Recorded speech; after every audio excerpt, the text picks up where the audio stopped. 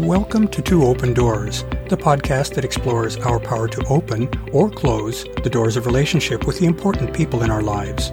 We hope you'll learn from and share your wisdom with our community. Thanks for joining us.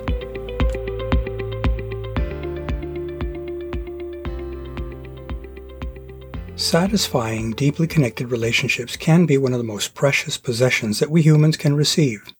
In truth, of course, one cannot possess a relationship. Rather, in accepting our role in a relationship, we receive the honor of being included as a significant part of someone else's life.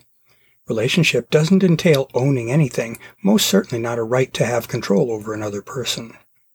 Relationships are perhaps better seen as a gift that we receive, rather than as something that we possess. In this episode, we'll consider this perspective, looking at how two people interact to create a satisfying relationship. Many of the social exchanges in which we participate can be seen as transactions, or exchanges of value between two people.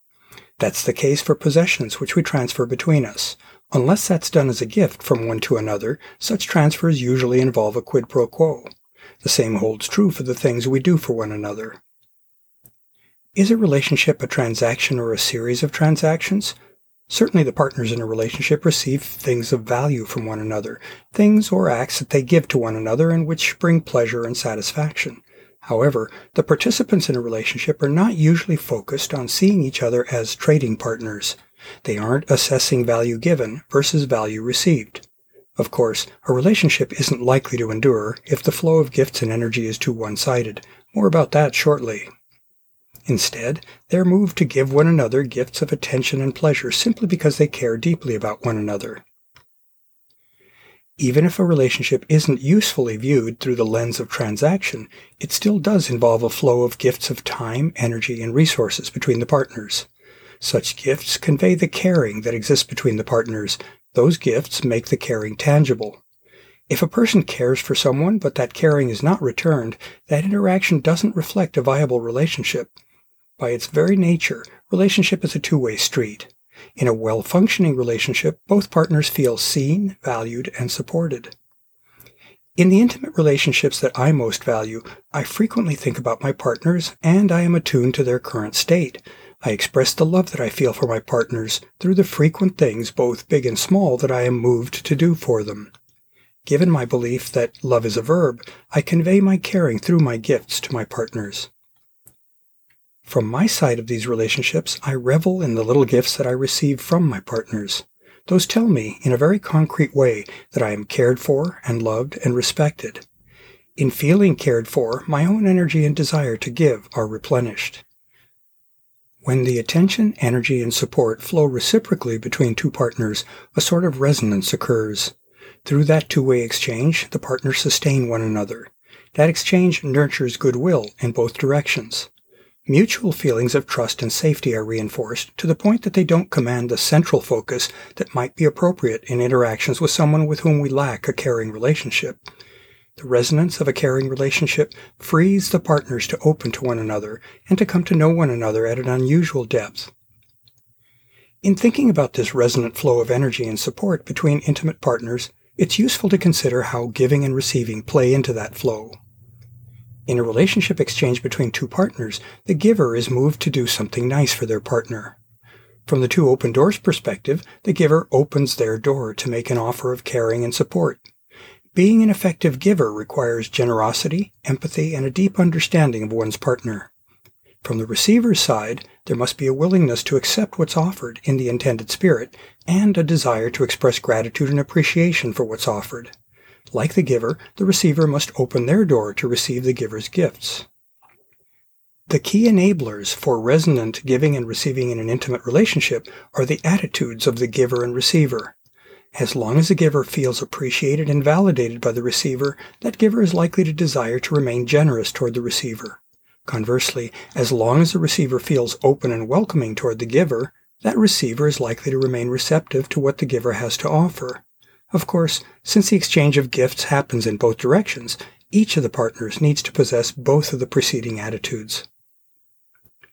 An intimate relationship only works if each partner feels and expresses a hell yes to include the other person in their life. If that's the case, then both partners benefit from the many fruits of relationship. In particular, each partner can then validate and feel validated by their partner. What is validation and why is it important? One of the meanings of validate in the Merriam-Webster dictionary is to recognize, establish, or illustrate the worthiness or legitimacy of something. In the context of relationship, validating our partner thus means recognizing their personal worth and reflecting our recognition of their worthiness back to them. Recall that in attachment theory, an infant learns two fundamental things about their caregiver. First, whether the infant is worthy of that caregiver's care and attention, and second, whether the infant can thus trust the caregiver to be available to the infant. Both of these are vital to an infant's survival and prosperity. We know that these expectations and self-image carry over into our adult lives. In our adult relationships, and especially in our intimate relationships, it's crucial that we feel worthy of our partner's care and attention. In a well-functioning relationship, each partner feels validated, seen, accepted, appreciated, and valued by their partner. When that mutual validation is present, both partners flourish, and when it's absent, be it from one side or from both, the relationship withers. We've concluded that the partners in an intimate relationship offer each other gifts to nurture one another, rather than conducting quid pro quo transactions with one another. By its nature, a gift is not something expected, it's something that's freely offered, and perhaps unanticipated. It isn't something that one partner can demand from the other, though shows of support may be hoped for. The giver of a relationship gift is under no obligation to make that gift to their partner.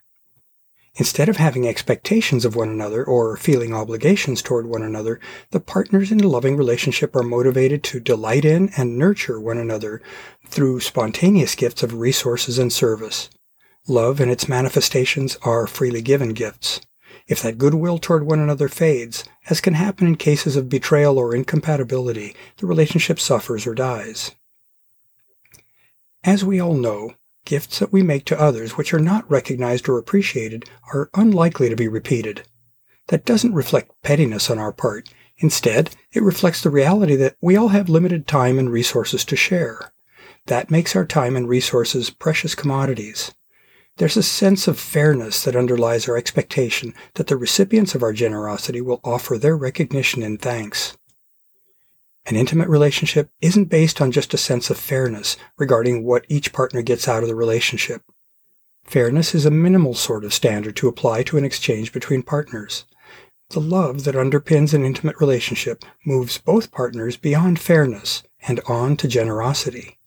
Intimate partners desire each other's prosperity, and such partners are gladly willing to go the extra mile to benefit each other. Of course, it's neither appropriate nor desirable for a person to compromise their own core needs or self for the benefit of their partner. That's the sort of dynamic that can occur in codependence. However, intimate partners gift one another with things that they perceive as benefiting their partner. That's an appropriate show of love that strengthens an intimate relationship. Expressing gratitude and thanks for those gifts further reinforces the relationship.